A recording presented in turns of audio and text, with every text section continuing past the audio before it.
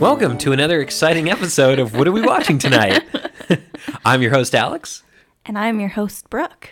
And it's been quite a while since we've recorded one of these. It's been a hot minute. Yeah, it was in the old apartment, for sure. Yeah, well, that was the problem. So we moved about, when was it? In May. In It's May. November Or now. no, it wasn't May. Yeah. It was March. It was May. March. No, we moved into this apartment in May, I remember, because I had my PA job.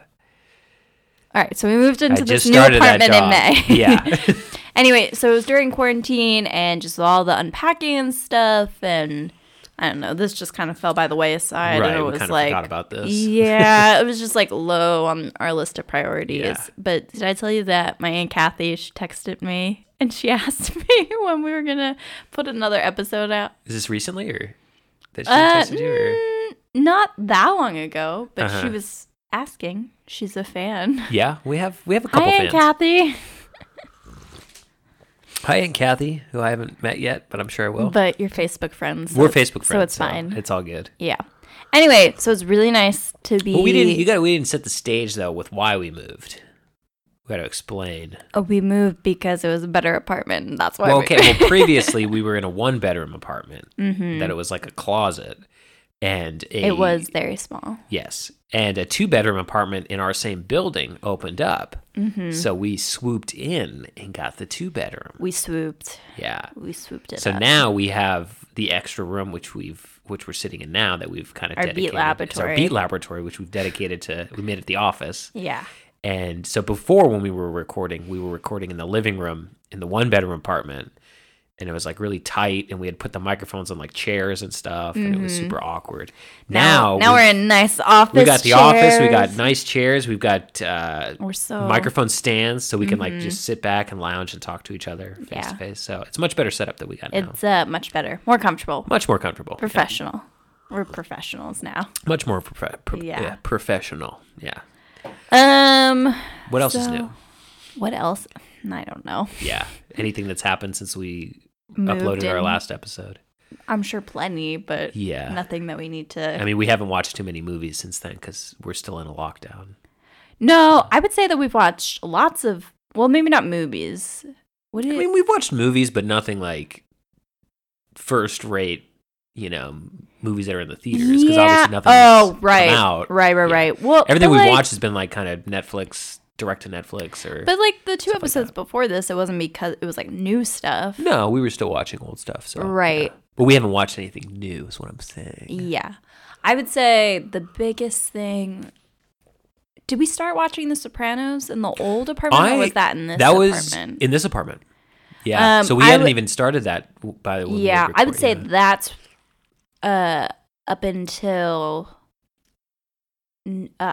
October we were spending most of our time watching Sopranos. So we really weren't watching like movies during the week. Honestly, it's been Sopranos up until about a month ago, which I'm hoping.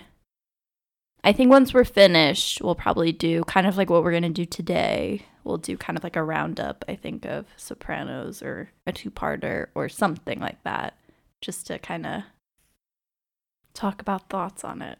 Yeah, I think we had originally thought of like doing an episode of the podcast for like each show, but then That's like a whole different podcast. Yeah, that in is its own itself. podcast That like to it, it yeah. literally already is a podcast. So I Yeah. think just including it because it is something that we were watching, just maybe doing something specifically about the finale and then just overall thoughts on like the seasons, I think would be good. yeah. Yeah.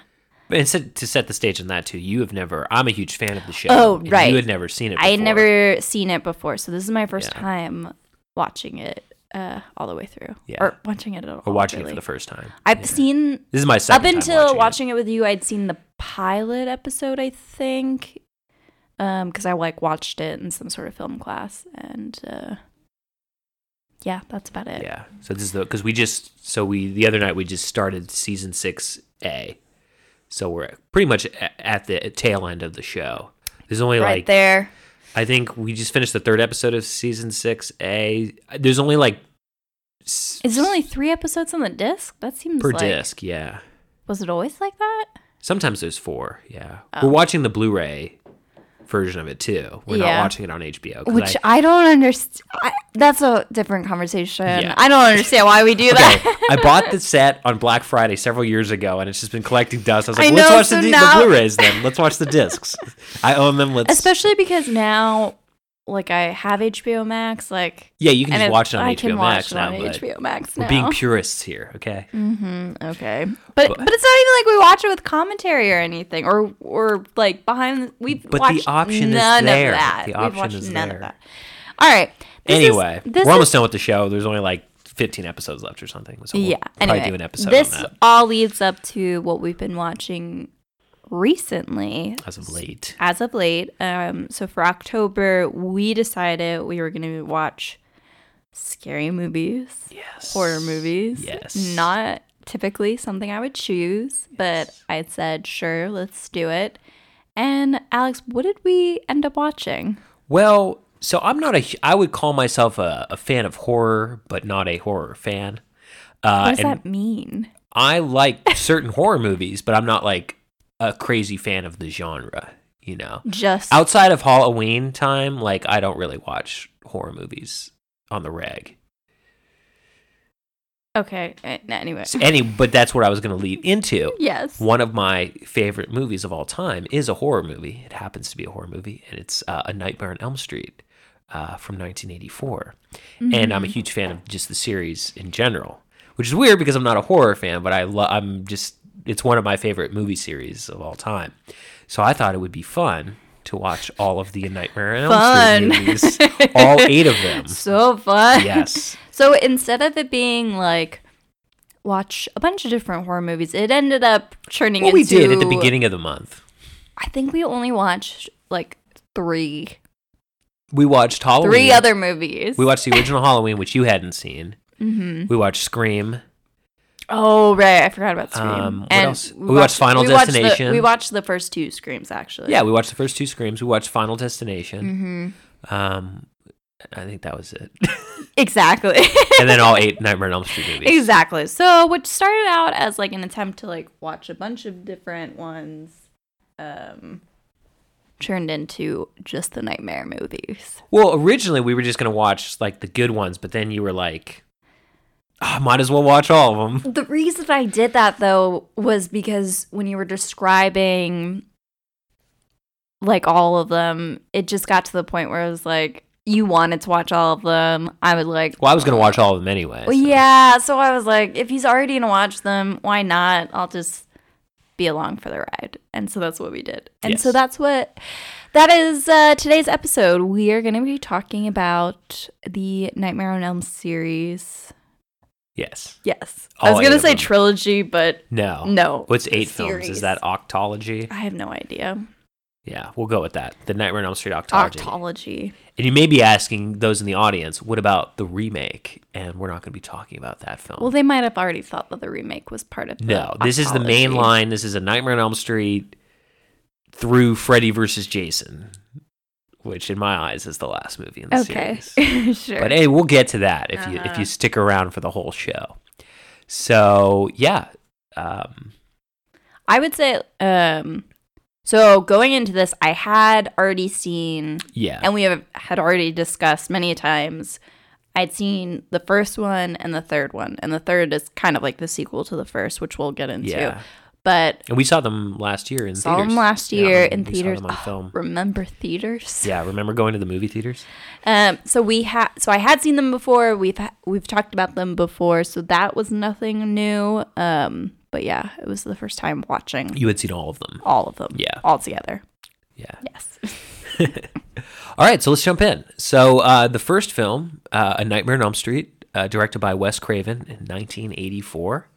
It's about a child murderer who stalks teenagers in their dreams, which I've always loved the concept of this movie.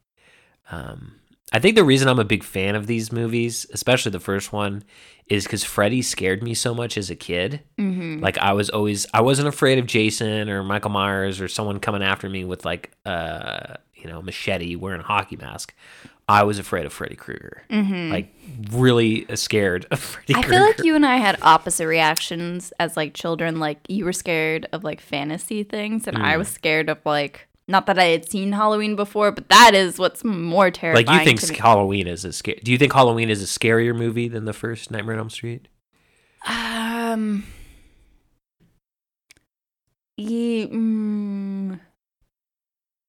trying to compare my reaction to watching Halloween the first time to watching Nightmare the first time. I feel like Halloween was scarier to me because it seemed more plausible and realistic. And so I kind of remember jumping more at like things that was going on in Halloween than I did on Nightmare. Because Nightmare, it is genuinely terrifying. Like Freddy is scary in the first one. But I'll say that there's enough like kind of levity and kind of like ridiculousness because of like the low budget and because of the modern time in which I was watching it, that it was like enough to help me like get through the film and not be so wigged out by watching it. Right. Yeah. Okay. Yeah, I just think the Nightmare on Elm Street is just such an effective movie. Just the fact that all the dream sequences are all practical effects. Everything was done cheaply, right, in camera. And I think even to this day, a lot of it is still very effective. Like, to me, Nightmare on Elm Street, there's like this sense of kind of like fear and dread throughout the whole film.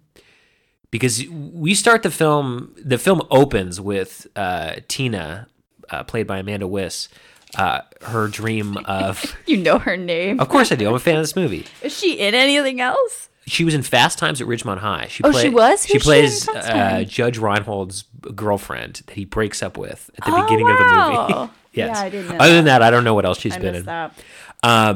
But we start the movie, basically, Freddy is after her, and then ultimately he's after Nancy and the rest of the kids on Elm Street.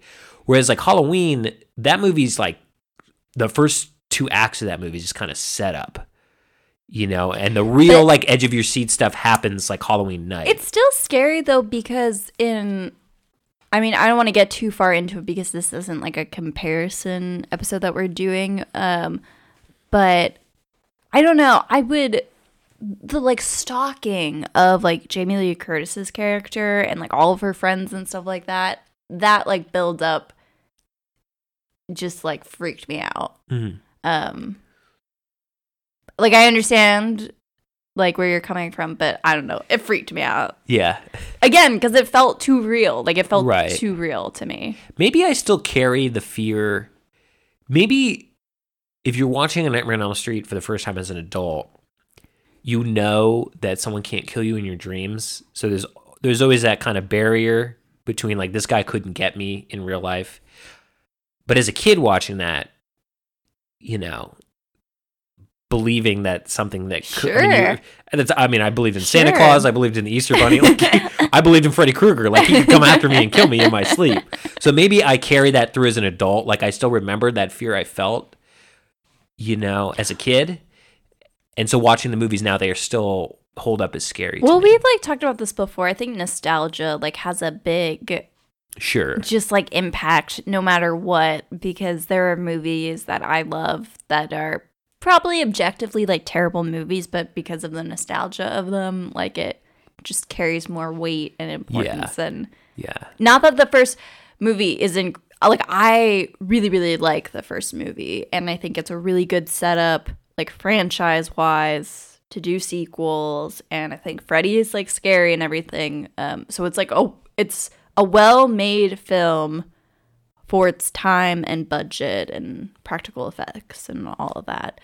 But there is like a cheesy element because I was watching it, you know, 2019, not when it first came out, 1984.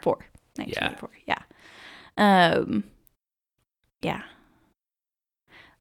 I wrote down a couple other things too. Well, you talk about like cheesy, like the acting in Nightmare on Elm Street Oh, well, this leads to one is of the exceptionally cheesy. But there's a charm. The movie has a charm to it for me. It has a charm. The only acting that's like really, really bad for me is her mom. I love her mom. No. I love her mom too, but that's like the only acting that's like really Baby, cheesy. I'm going to stop drinking. I just don't feel like it anymore. Oh my gosh. For alcoholic mother. Her drinking problem is just like hilarious. There's a scene where it's after I think Tina is killed and everyone thinks it's like Tina's boyfriend, and Nancy like gets up the next day, she's going to school and she's like having a conversation with her mom like in the kitchen in the morning, and her mom is just like casually like pouring some gin like, into her coffee at like 7 o'clock in the morning. My favorite shot though is it's later in the movie when Nancy's like trying to sneak out and she like cracks the door open and she sees her mom sneaking that same bottle of gin. She drinks the same bottle of gin throughout the whole movie. Yeah. But she's got the bottle hidden in the linen closet. Oh my God. And it's like the way she pulls the bottle out, unscrews it, and takes a sip is so ridiculous. Which leads, it's funny mentioning that, like her mom being a cheesy actor, and yet it's her mom who's the one that like tells Nancy like why like Freddy exists in this like evil form.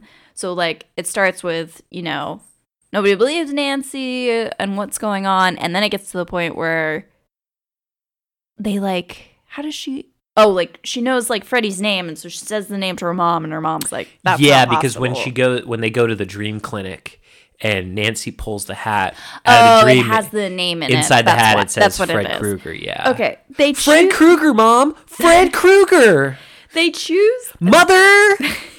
They choose that actress to deliver the most important, well, not most important. Well, it's the most important kind of exposition in the film. Yeah, most it's like, important okay, this is who this character is. This is where this character comes from.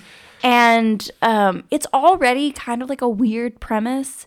Like, basically, the parents of this town, like, cornered this child murderer who was let got out. off on a technicality. Yeah, who got off on a someone technicality. Someone didn't sign a search warrant in the Don't right know place. how that works. Well, she says someone didn't sign a search warrant in the right place, and he was let go. Yeah. So he is let go, and then they somehow like corner him and then set him on fire, which just seems like they're like, I don't like. There's just this group of like parents, and like no one like. Everyone just looked the other way, and that story didn't get around like anywhere. Like, I don't know. So that like premise in itself is like kind of a hokey part of the movie, although I'm willing to like overlook it. But it's a hokey part of the movie, and it's like the worst actress in the whole movie that's like delivering that news to Nancy and the audience, which I think is kind of hilarious. Still, though, I feel like I wouldn't recast the mom. I feel like that's part of the charm of the movie. Is the bad acting is part of the charm? Especially, let's not forget, this was Johnny Depp's very first role. Oh, of course. And he is awful in this movie. I don't think he's awful. He's monotone throughout the whole film. I don't think he's awful. Yeah. He's part of the charm for me. He's part of the charm, exactly. But you could tell he had, like in real life, this was his first on-screen role. I feel he like had never the even mom acted is like before. even more. Oh, she's the worst. She's the worst. Yeah. Because like Johnny Depp, I feel like he's just playing a dude, like who he was in real life at the time. Sure. Whereas this woman, she's like, I'm an alcoholic, and like, baby, I'm not going to drink anymore. I just don't feel like it anymore. Which her poor mom dies at the end. Yes, she gets dragged through the window. Mm-hmm. And it's like a blow-up doll. Yes. Like not just, it looks like one of those like sex blow-up dolls. Yes, exactly. Like, with like a wig. Because originally they had shot multiple endings because Bob Shaye, who produced the movie and went on to produce all the other movies, he wanted to keep making sequels. He saw that this was like a prime premise to do. Which he was right. Which he was right. But Wes Craven didn't want to do any more movies. He was just like one and done. Mm-hmm. This is the movie and I'm done. So they shot multiple different endings, basically. One where they drove off at the end. Another one where Freddy was actually... It set up the ending. Where Freddy was actually driving the car. And then they basically merged the two endings together and ended up with the ending that's in the movie. So like explain that what leads to that ending though. Yeah, like, so basically they get, it's like the next morning or whatever. Everyone's alive again. So Rod, Tina, Glenn, and her mom is alive too. Right, but like Nancy, like the whole point is like Nancy's like, oh, I can pull him into my dream. And she's like, I'm gonna pull him into my dream, or pull him out of my dream. I guess that's what she's gonna do. And then like Johnny Depp, her boyfriend, is like, things only have power if you really believe in them. And so he like comes out of the dream, and she like turns her back, and she's like, I don't believe in you anymore.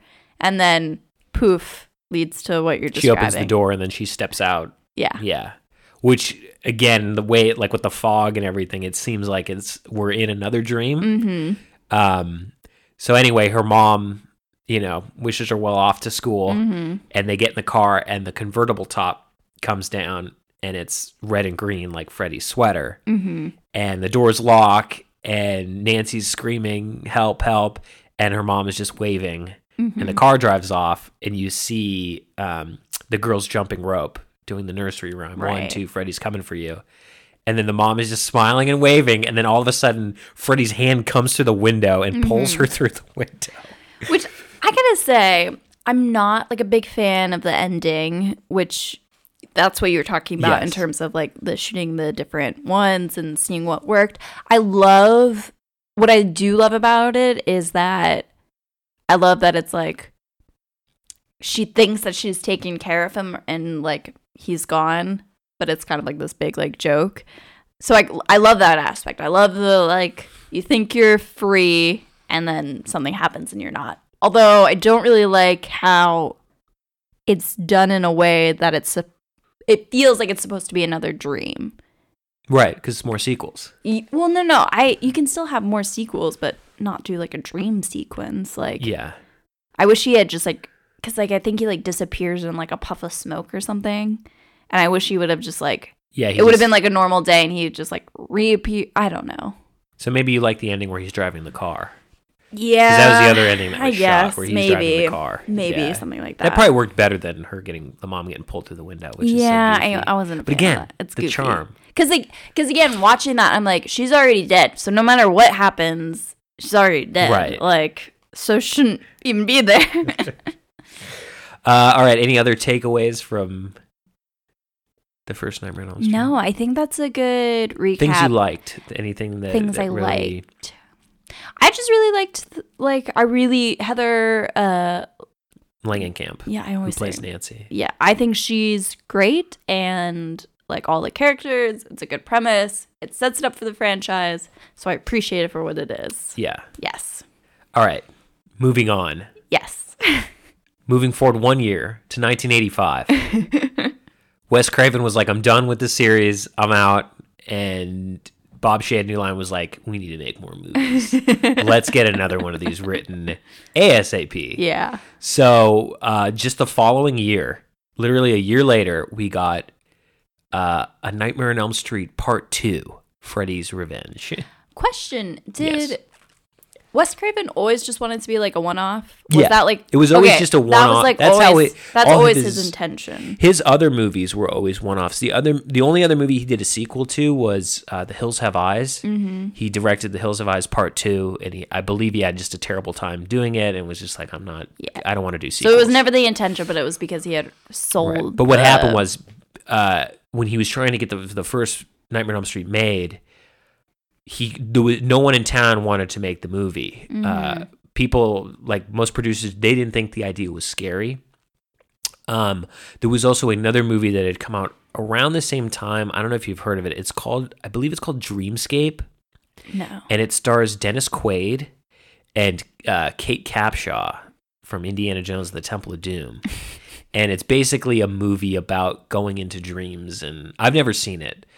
But it's not a horror movie. It's not a horror movie, but it bombed at the box office. Okay. So the feeling at the time was like dreams are a no-go. No one wants to see movies about dreams. No one's going to believe that. And the only person that saw really the how great the premise really was the potential. That's the word I was looking for. Was Robert Shea at New Line Cinema, which at the time, New Line Cinema, they were just like a distribution company. They had one of the ones they're most famous for distributing was Reefer Madness. It's an anti-marijuana propaganda film about how if you smoke marijuana, you will die. And so they put that out. And then they were also famous for putting out a lot of John Waters films. Do you know who John Waters is? No. Pink Flamingos, Crybaby. Okay. Anyway, moving on from that. Maybe those will be the next. Maybe those will be the next ones. But basically, Nightmare on Elm Street was the movie that kind of saved them as a studio and kind of put them on the map. And that's how they basically became big. So if it wasn't for Nightmare on Elm Street, we wouldn't have gotten like the Lord of the Rings movies, or they did New Line Cinema did that? New Line Cinema did that. Wow. Yeah. The Austin Powers movies are New Line Cinema. I knew that. Yeah. So anyway, so moving on to 1985, Nightmare on Elm Street Part 2, Freddy's Revenge. So the premise of this one is a new kid named Jesse moves into Nancy's house on 1428 Elm Street. And it's supposed to take place 5 years after the original film. Does it say that? They do say at one point it was like 5 years ago. Because I think they say, why was this house on the market for 5 years? Oh, I think I might have missed that. Yeah. And so basically, Freddy is haunting this new kid, Jesse. But there's a slight twist with this movie in the fact that instead of Freddy haunting the kids in their dreams, he's really just haunting Jesse in turn so he can possess Jesse and use Jesse as kind of like a conduit to do all of his killing in real life. So this movie is pretty controversial with most fans of the series because it kind of breaks the rules of the dream world that are set up in the first film. And it also is famous for the fact that it has many homosexual undertones. I'm just like dying to like get into this film. Yeah, this is all of the ones we watched. It seemed like this was the one that most fascinated you. Yes, which most fans of the series consider this like one of the worst ones of the series. It's so funny because before we started it, my expectations were A, super low, and B, you had warned me. You were like, yeah, this is like one of the worst ones in like the franchise. And so I was really nervous. Not nervous. I was just like, going into it. I am fascinated by this film. This film, like, is perfect. Like, maybe it's already discussed in film courses, but I think it's like the perfect film to discuss in like a film theory. And I wouldn't say it's like my favorite of the franchise, but it's up there. Like, it's a fascinating movie to dissect. Yes, it's fascinating to dissect, and I just like it left me with like more questions than like any of the other films, and not questions in a like that's dumb sort of way, questions in a just like wonder, like controversial things and theories and stuff like that. And I want to say I don't think that it breaks the rules by having him possessed, because I feel like the big thing with like Freddy in the dreams, and I guess maybe you don't really like see this aspect until the third one, which I don't know if the second one then influenced the way that they did the third, but like, for example, I'm jumping ahead a little bit, in the third movie, like whenever the kids in it are being like haunted in their dreams, the real world still sees them like moving around, like walking, doing different things. So it's still a form of possession, even though it's all like contained in a dream.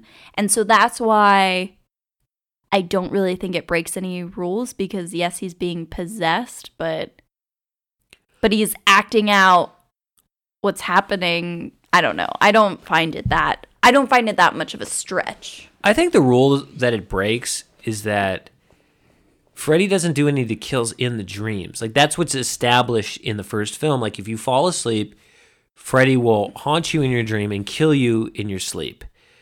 But they don't do that in Elm Street 2. Basically, Freddy possesses Jesse, and Jesse is, like, doing the killings himself. I wonder if it's because, like the thing that they kind of talk about in the later films is like the idea of like stretching Freddy's like ability to like go into other like neighborhoods and go into other kids' dreams and like stuff like that. And so I'm wondering if maybe that's what it's doing, because it's supposed to be 5 years later and like Freddy is like has chosen Jesse or whatever for whatever reason because he's in Nancy's house. Yeah, maybe my theory is that I guess it's just to extend his reach in the world. My theory is that the writers probably saw the first movie once and were given this character and were like, go write something Probably with that this too. character Probably of that Freddy too. Krueger. But like really what we're missing is the homosexual The homoerotic undertones. Yes. Because that's really what they're trying to do with like Freddy possessing Yeah. Jesse. Yeah. Which the writer of the film, David Chaskin, has actually admitted that's what he was doing when he wrote it. Was he basically like, hope nobody noticed? Basically, I believe the director, Jack Schroeder, didn't even know. He had no clue. Yeah. That's that just this was that they were what they were doing. Yeah. Because I mean, I didn't pick on the first time I saw the movie. I didn't really pick up on it. It kind of went over my head. Oh man! But then you watch it again. You you're watch like, Whoa, this movie.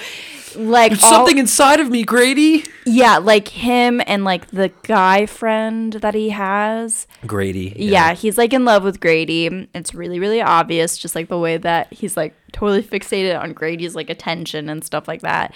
And then the whole like gym teacher character who's also into like S&M. Yeah, and like that whole thing, like he like the gym teacher picks on weak kids because he's like recognizing the like his own insecurities within himself. Yeah. And that's like why Jesse like kills him, is because he like picks on him and stuff like that. I just find it fascinating. But what my theory though, so there's a scene in the movie where he's possessed. He's at this pool party with this like girl he likes. It's like his girlfriend or whatever. And Lisa. And they're all of a sudden it's like Freddy like tears, like the way that you're seeing it is like Freddy tears like Jesse skin off basically. Oh, when he comes out of Jesse? Yes. Yeah, that's a great scene. So that's to me is the only like really cool dream scene in the whole movie is when Freddy comes out of Jesse and like his face is like pushing through Jesse's chest and he like cuts himself open and Freddy just comes out of like the gay persona is like yeah, I'm here. I think that's the coolest effect in the movie. My theory when they're out the pool scene and it's like Freddy like killing all of these kids and stuff, I don't think the kids see Freddy. I think they see Jesse. You think they see Jesse? Yes. Yeah. I think, and again, this has to do with the possession. But we as the audience sees Freddy. We as the audience see Freddy, and I do think that Lisa might see Freddy. Does she? I think they all see Freddy. No, that's what I think. I think that they see Jesse. Like again, with my theory of like possession slash like the dreamscape slash kind of what happens when you with like the third movie, like how people from the outside, they just see the person, like, well, even in the first movie you can like see something's happening to the person but it doesn't look like anything. Right. My theory is that Jesse, because he's supposed to be possessed, like that's like the whole thing. I think all the kids see Jesse as the one who's like killing everyone, because there's a part where like a kid like goes up to him like really, really slowly and it's like, hey man, like you don't have to do this. Why would anyone do that to like somebody who help yourself, fucker? Why would anyone do that to somebody who looks like Freddy? Okay. Like why? This is my argument though. Freddy kills with his claws. And in this one, which is weird, he has like finger claw, like his knives are actually his fingers, whereas like in all the other movies he actually has the glove. Uh-huh. How if this is your theory that Jesse, if they see Jesse, how is he killing one? Well, I guess he's got Freddy's glove, right? Yeah. He has Freddy's glove. But we see Freddy with the claws coming out of just his fingers. I can't account for that choice, but I think they see Freddy. Jesse has Freddy's like he's claws. just seeing the kid you were saying, like asking if he needs help. Like this is just like a really burned guy. Like maybe he needs help. I don't know. He's like terrifying, and if I was a person in that situation, I would not be doing that. So that's my theory. So that's kind of that rounds everything up. I'm fascinated with that question and that scene. Then I got to press you further on this though. Okay, great. Later on, in the conclusion of the film, when when Jesse comes back and like all like the Freddy face melts off of him, then it's Jesse again. Yeah. So it was Freddy. I think No. Freddy's body came out of the dream world. No. Yes. I don't think and so. fully took over Jesse where he became Freddy. I don't think so. Yeah. I think he accessed. That's what I I think think. he accessed Jesse like through his dreams, and then was able to just maintain possession of him. And No, I think Jesse becomes and I think Freddy. the end scene with that, like, because that's the other thing, when they get on the bus at the end of the movie, I'm pretty sure like all of the kids like look at him weird. That's like, a dream though. At the end of the movie. Yeah, I don't know. I'm still convinced that it's they're all seeing Jesse doing it in like the name of Freddy. That is my theory. Also, that leads me to say that's like the lamest like get rid of Freddy thing is like her love like melted Freddy away. Oh yeah. That's the worst part of that I love movie. you, Jesse.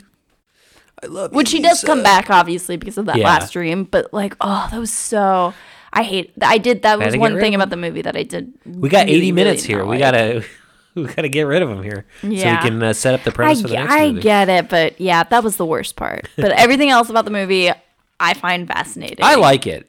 To me, I still think it breaks the rules of the first movie, but I like it. I think it's a good movie. I think it breaks the rules a little bit, but I think it falls in line much closer than you think, especially if we're going off of my theory that it's everyone seeing Jesse, not Freddy. Sure.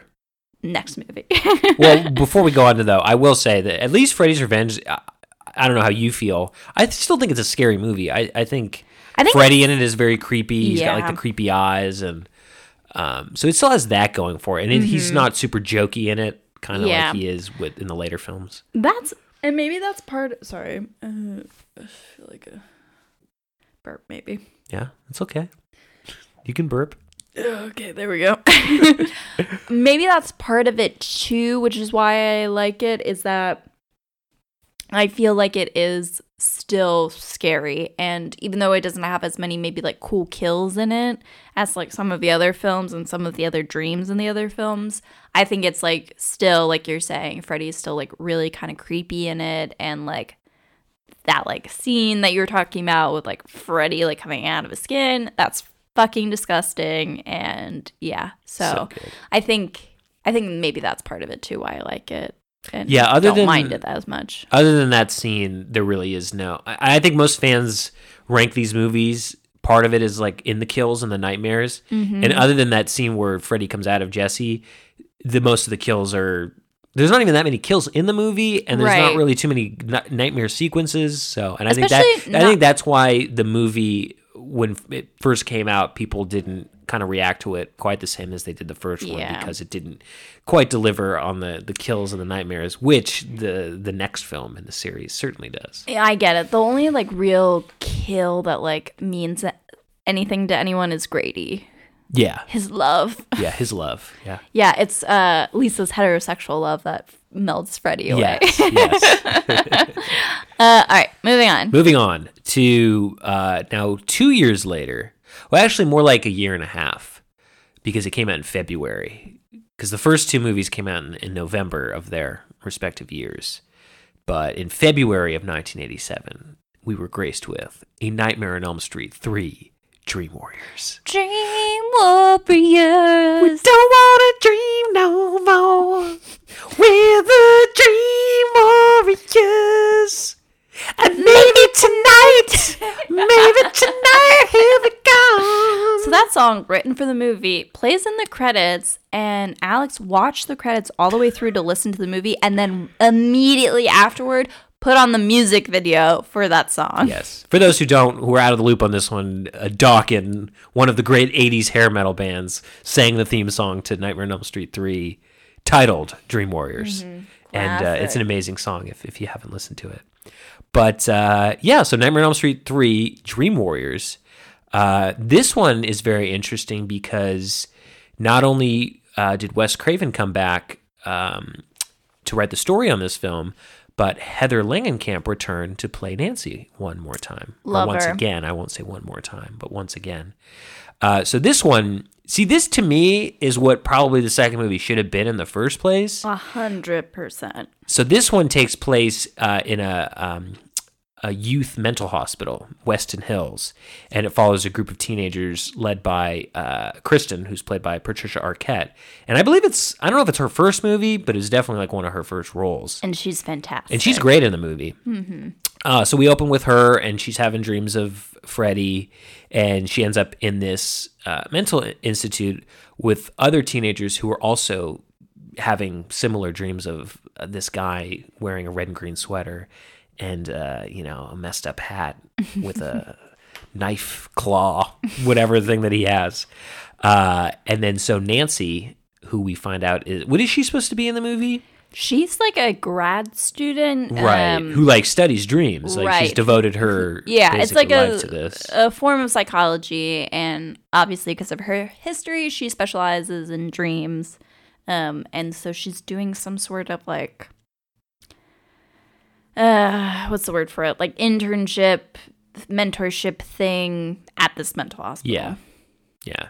So she comes to this mental hospital. Obviously, she believes all the kids, but the staff there, they don't. They think it's just what does the main doctor say? It's just sex, drugs, and rock and roll. Yeah, or something like the that. older woman. The older woman Yeah. who's like, this is just a symptom of your bad lifestyles or your sinful lifestyles and stuff. Oh, it's like she's like, you have to admit like what you're doing wrong. That's like causing all These this. dreams, yeah. yeah. But obviously, we know that it's really Freddy who's hunting these kids down. So yeah, this one has great nightmares, great kills, and then this is the first one where Freddy started, where he basically got the gift of gab and started with the one-liners. This is because he even in the first two movies, he's very like he kind of teases and He still he's has, got some like- one-liners, yeah. especially in the first one. But this is the one where it's like punchline, like Yes. set up punchline with the jokes. For example, one of the kills when he kills, I think it's Jennifer, where he kills her with the TV. Yes. And he comes out of the TV, welcome to prime time, bitch, and puts her head in the TV. So this is like the first one where you're like rooting for almost Freddy, like you want to see, I could never root like you're for rooting Freddy. for the kids, but it's still exciting to see Freddy, show up and knock one of them off. I would say that's what part of what made this. I mean, this movie's still a little freaky just with its like effects. It's still, I think it's still like a scary movie. Yeah, but I would say because of like the one-liners and stuff, it first time watching, the first one scared me, I think, a lot more than the third one Yeah. did because of like Freddy's like goofy kind of energy. Right. But he's not a total goober in this one like he is in some of the later movies, but he's still very like threatening and lethal, but he also hits you with those one-liners before he kills you. I will say though, some of the dreams are like kind of scary, but like, so part of what happens in this film is that the kids realize that they have like dream powers. Right. Because that's basically what Kristen has the ability to pull people into her dreams. And then they find out that each kid has a dream power, hence making them the Dream Warriors. Yes, which I personally find a little hokey, but the movie, like all the characters are so great that it's like, I'm like, okay, kind of, like I just kind of get on board with it. Although I find the dream powers to be hokey. Well, I think they had to do the dream powers. I feel like it was the next logical step in the story because you had to kind of give the kids a way to fight back at Freddy, because they're just totally helpless, basically, to whatever Freddy, kills them in the dreams or whatever. Even in the first one, like, they're all pretty helpless. I feel like they don't keep up with that, though. Like, by the... Like, you still have to be smart in your dream, Yeah. you can't just have the powers. You still Right. have to have your wits about you and know how to I just like defeat Freddy. But like the way that they go about explaining it, I wish it would have just been like you're in a dream so you can create whatever you want. I wish it would have just been as simple as that, but making it to be like individual powers for like individual people, that's what's hokey about it. Not the fact that people can like dream up whatever they need in order to fight back, but still being smart about it. I think it's because it's supposed to be like specific things. Well, they all their powers relate to them specifically. Like Kincaid, is super strong. That's his thing. Will, who's bound in the wheelchair, who can't walk. He becomes the wizard master, and he's able to that stand. doesn't have to do with like. Yeah, sure, well, he can stand. It connects to their personalities. No, it connects to it, but I wish the explanation was not, oh, Kristen has a power. What are your powers? We need to discover our power. Like, the way that it's described, it's a little hokey, but I kind of just, like, move on past it because it's like you're saying all of the, like, kids in it are really good. Sure. And, like, sure, it does connect to, like, whatever their issue is. But, yeah, I find it a real hokey. Nah. If you're going along with the premise of these movies that a man can haunt and kill you in your dreams, I think you got to be on board with the Dream Warriors. But that's what the whole franchise is set up to be. So like, of course I have to get on board with that in order to like watch them. But this is like something that's been added into a third movie that's like.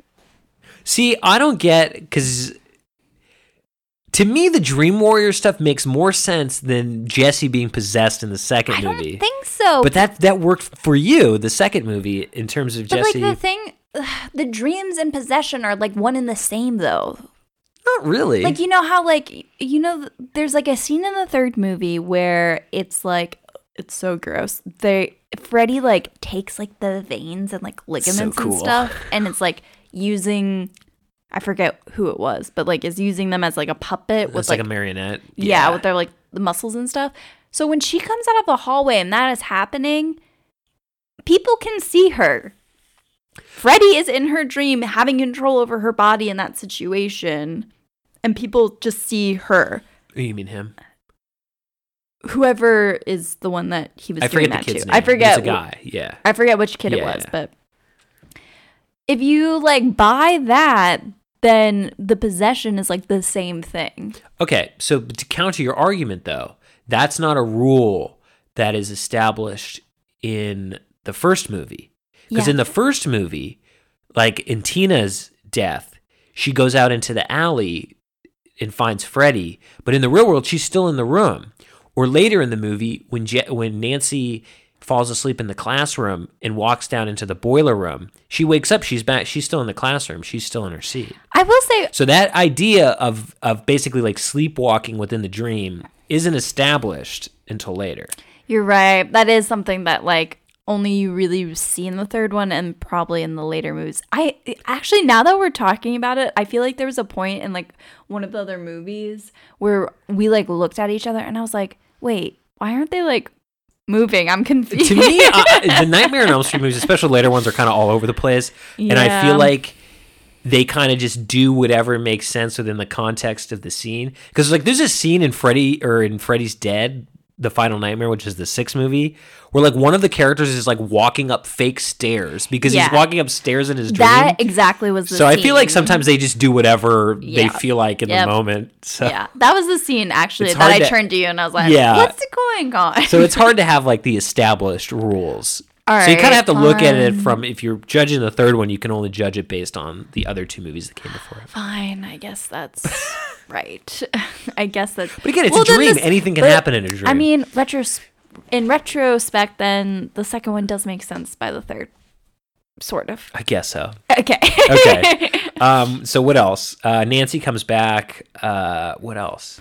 Oh, I will say that of all the movies, this was my favorite not favorite, but it made the most sense in terms of like way to get rid of Freddy. No, definitely. So like the whole thing was that to me, this could have been the last one. Like they could have just killed Freddy. It could have, yeah. It could have just been a 2-movie thing. The way that they ended is that Freddy was a real person who was burned, and is his like evil spirit lives in the dream world. So what they do in this film is like, oh, the way to combat that is to bury the bones in like a holy place. This is given by like a ghost. This information. This is a weird part of the film. It's by Amanda Kruger, Freddy's mom, who's a nun. Who was raped by 100 maniacs, and that's how Freddy was. Yeah. This is the first movie that kind of establishes kind of the history of Freddy. This series is fucking dark. Like, in terms of the backstory, every time that, like, it goes into those details, it just makes me cringe. Anyway, so, yes. Why that doctor is the only person who can see the ghost, I don't understand, but whatever, I'll leave it alone. And he's not dreaming. He's always... No, he's awake. Though he does dream at one point when they all go in the dream together. He is dreaming in that scene. Yes, but Freddy still doesn't haunt him. No, I think it has to do with him being an adult who wasn't previously... Like, Freddy's not interested in adults. He's interested in kids and specifically or kids. The adults that are surrounding the kids. Yeah. And specifically the kids. Specifically the kids whose parents killed him. Right. Yeah. Which, do they make clear in this movie that all the kids were supposed to grow up on Elm Street? I feel like they don't do that. It's never explained, yeah. But they, like, make up that that's what it is, like, in the later films, that it's just those kids in that, like, area and neighborhood. Right. But... Well, I guess if your parents... were the parents that like lynched. Right. Like, they don't make that clear, but Freddy then alive. They like in the next movie after this, they kind of talk about that.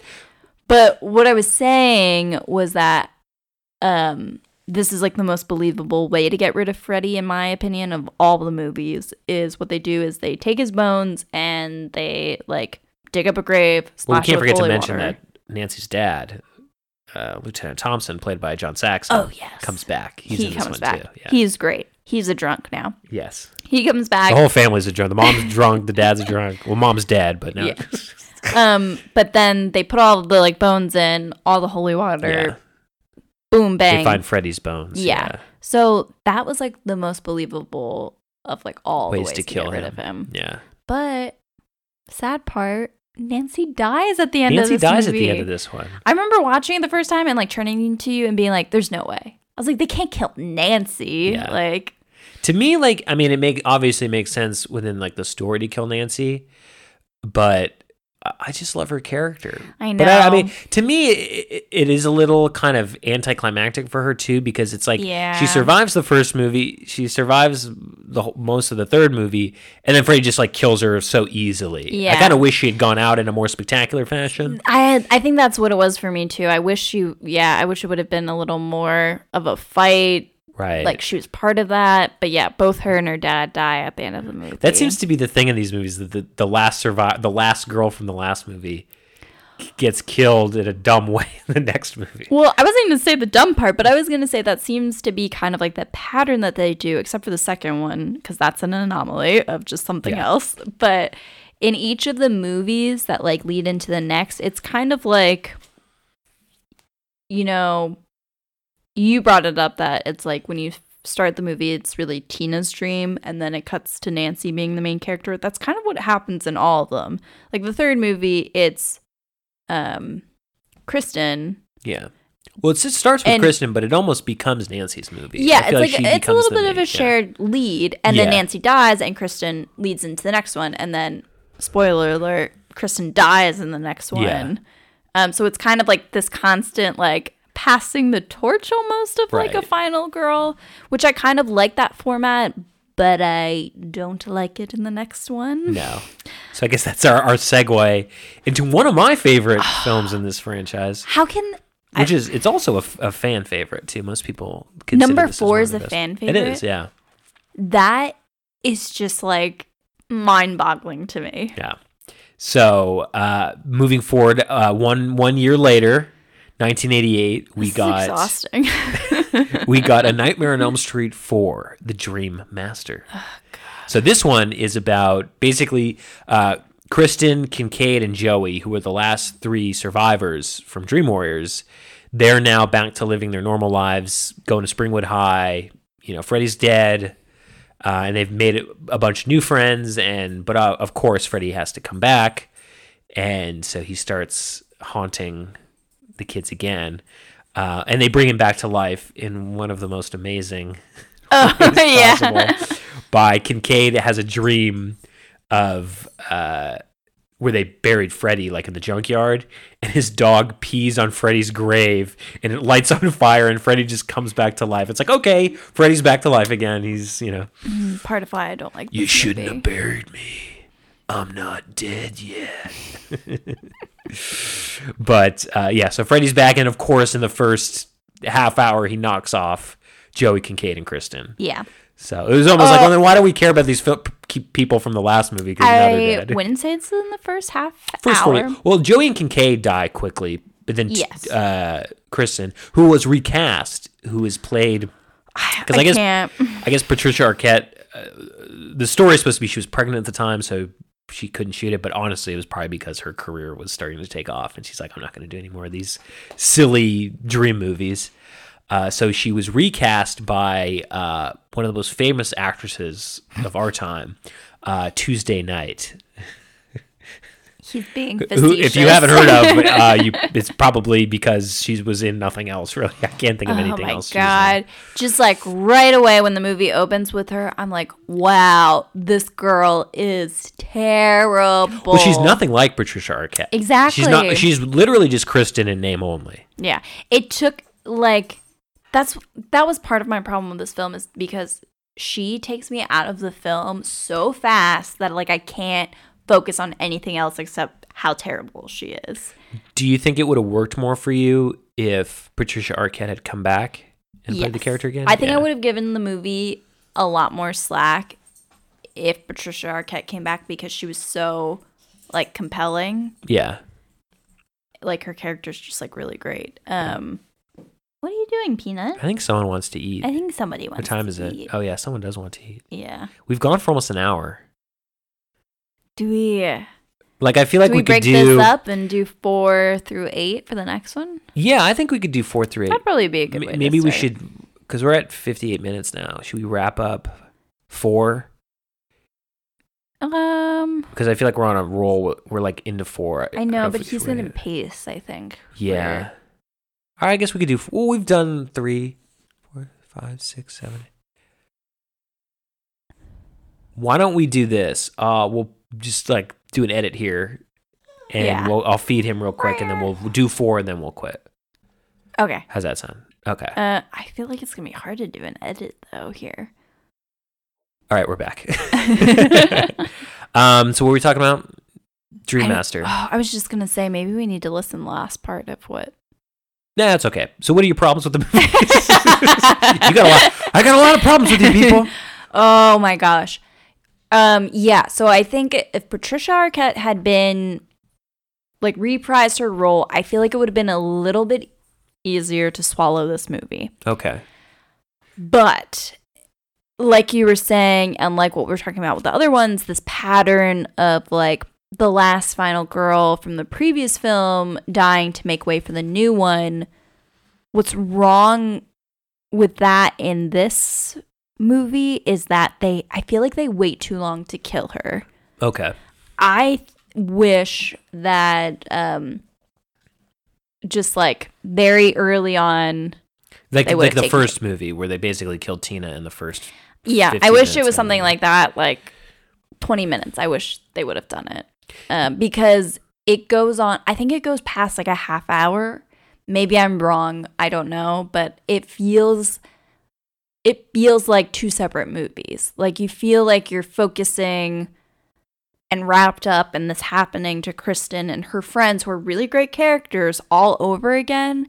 And then you're supposed to care about this other girl that comes into the film who is super lame. Alice. Okay, so I think my argument with killing Kristen off later in the film, like, so Psycho. Have you seen Psycho? No. Okay, well, you know the shower scene. Like, Yes. Janet Leigh, Yes. Janet Leigh is like the main character for like the first like 45 minutes of that movie, and then we kill her, or Hitchcock kills her. I think that could have worked in this movie, but I think the problem is Tuesday Night as Kristen is just a really uncompelling character. Like, her only character is basically like, Freddy's back, and he's back. And That's why she needs to die right away. That's why she should have died. That's why they should have killed her in the first 15 minutes. But even if it was Patricia Arquette, I would still say that she would need to die earlier. Plus, I feel like her relationship with Alice should have been like stronger. Like, their connection should have been stronger in some way. Because it's just so Alice, who's the actual main character in this film, she is Kristen's boyfriend's sister. Right. And she's like, they're friends, but I don't know. I just like, it's almost like she's too busy with like her nightmares again that she can't like, there's like no connection going on there because she's so focused on her other stuff. Right. So I wish, I don't know.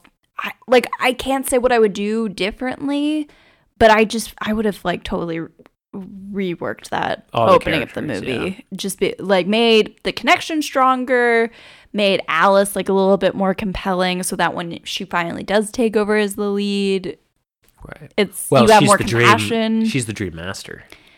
Yeah. So the premise is basically once all her friends get killed, she acquires all their dream warrior powers. That's lame too. Like, again, it makes sense for the progression of the story. Especially with the third one, I like get that where it's like, this all goes back to like my thing of like, I wish it would have been just as simple as you can have whatever you want in your dreams because it is your imagination. It drives me crazy, this whole dream powers. I'm absorbing your powers now. Like, it's just hokey. Like, it's just hokey it's in getting, my opinion. And it's the problem with the sequels as they go on. To me, what makes horror effective is the unknown. And I think that's why, for me, the first film is so effective. Minus, like, all the stuff with her mom, Nancy's mom explaining, like, how Freddy died and stuff. That whole movie, you don't know who Freddy is. He is just, they don't even know that his name is Freddy. He's just this creature that is haunting them in their dreams, and they have this shared dream of this person, this scarred person with this sweater and a glove. And I think that's what makes the first movie so scary. But I think the problem with most horrors, like when horror franchises, they get so many sequels, you got to explain things, and you got to, like, as the movies go on, like, we get the full history of Freddy and how he became. And once you start explaining all that stuff and going into the semantics of the dreams and all the powers, and it loses some of the horror for me. Yeah. Like, the Dream Master isn't really a horror movie. They start to become black comedies as they go. Like, to me, it's more of like I mean, I guess it's horror in terms of it's still a slasher movie. Yeah. But it's not really scary. Yeah. Like, all the kills are in broad daylight. Everything is very lit. Yeah. In the first movie, Freddy's like in the shadows. You don't even see his face. He's just kind of slinking around and like. And again, I think what makes you want to root for people is not like when they gain these like superpowers, is when they're like smart enough to outwit this like supernatural force and able to stay alive with all the odds stacked against them in kind of, that's why the third movie, the way that ends, it's like, oh yeah, that makes sense, and it's something doable and it's grounded in something. That's why once you get into like all of these like more sci-fi fantasy things, I'm like, you're losing. Well, I think that's why too that the series kind of loses gas. Yeah. With each subsequent film. Especially by the time they get to Freddy's Dead, it's like we are out of ideas. Yeah.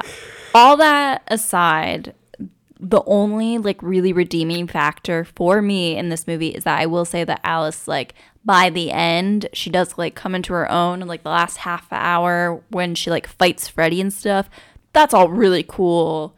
She really like owns it. But up until that point, up until when she like realizes like what she can do, like, girlfriend is slow on the pickup of like on like the rules of the world, and she just like through like all of the deaths of like other people, she kind of is like this bystander. Like she doesn't really try and like do anything to like help anyone. Like there's a scene where it might be the first the classroom scene. Is that the first like friend who gets killed from her group? Sheila. Wanna suck face? That was also like great kill. That dream is like weird, and it's in daylight, and it's kind of it's funny. It's not scary. So when they're doing that, like literally, Alice is just like sitting there, like watching it happen, like nothing. Which is going frustrating on. to watch her protagonist. Exactly. Yeah. So it's just. And she's like that for most of the film. So to go from someone like Kristen, who was like built up to be this really cool character, to like hand it over to Alice was just like super disappointing. And yeah. Plus, I feel like in the third film, like Kristen is a strong character, but she like doesn't know how to tap into that quite yet in the beginning of the film. Whereas I feel like Alice, her character arc basically just comes from her acquiring the dream powers. Like she doesn't become this badass strong character on her own. It's more of now I have their dream powers, so thus now I am this strong character.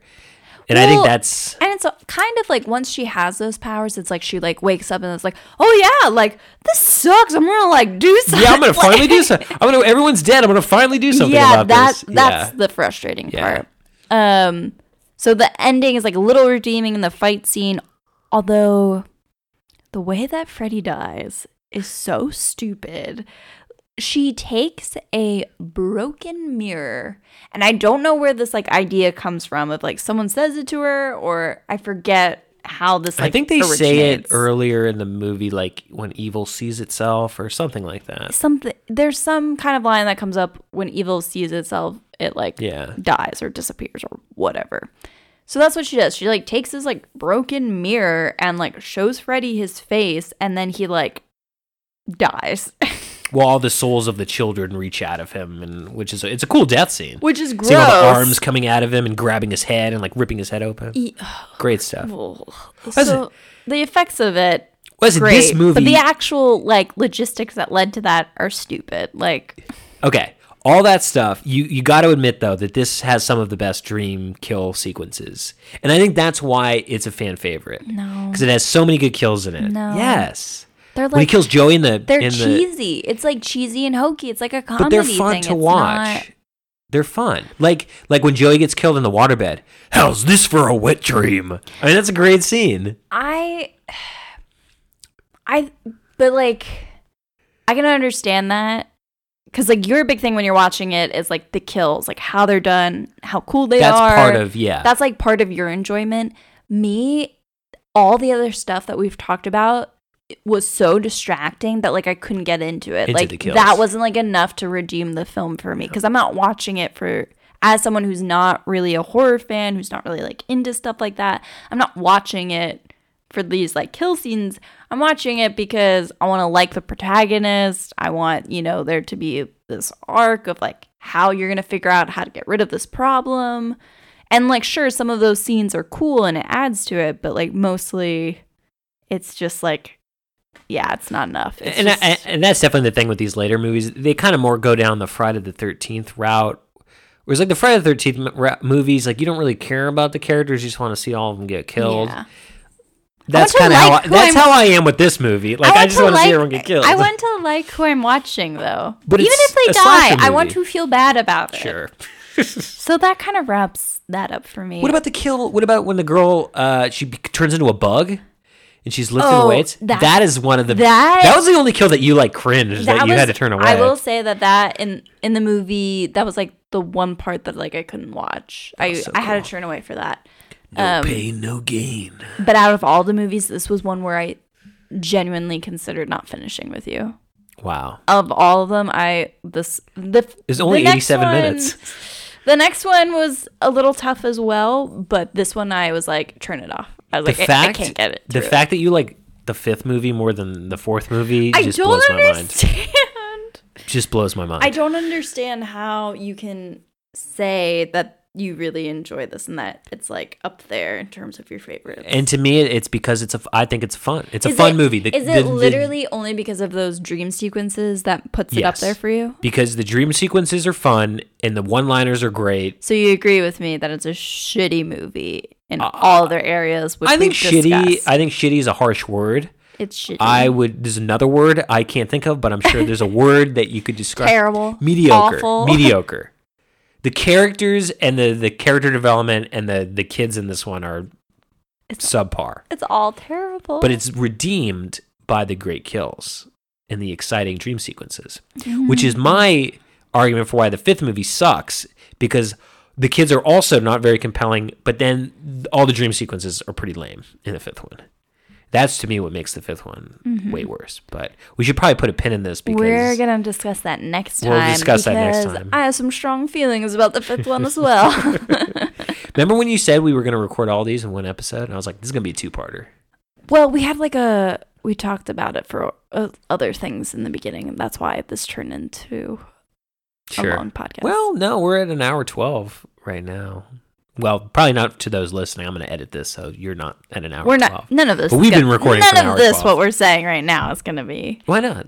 This is It doesn't need to. This is our banter, though. This is my point. Is that all this chatter doesn't need to be in. People love this. They come for the interesting topics, but they stay for us. Sure. Yeah, of course. All right. Any other? Let me look at my notes here. Oh yeah.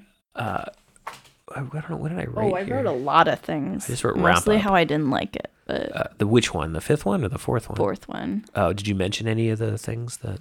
I think I covered it all. Oh, okay. Yeah. Yep. Okay. So we'll That about sums it up. we'll edit here. So this will be, I guess, Nightmare on Elm Street 1 through 4. Yep. And then we'll do 5 through 8. Yep. So, okay, that's a good even split. So I don't know if we'll have a lot to say. Well, we said that about this one. Earlier, you're like, well, we'll do each one in a couple minutes and move on to the next one. Because when I wrote down, that was before I wrote down my points that stood out for each of the movies too. So yeah, maybe I underestimated. That's okay. Okay. Yeah. Well, I guess that's it for this week. We'll pick this Cue up. the outro music. Cue the outro music. Do, do, do, do, do, do, do, do. I forgot the outro music. It's something like do, do, do, do, and then there's. It's awful. We got to change it. No, I love We gotta change it. it. All right, that's it. Cue the outro music. Alright, let's go have dinner. Okay, I'm let's hungry. go watch Bachelorette. Yeah, but first dinner. Yeah, there's a half bottle of chilled white wine in the fridge Ooh, with yeah. our names on it. Yeah, let's do it. Okay. All right. Till next time. Till next time. Bye.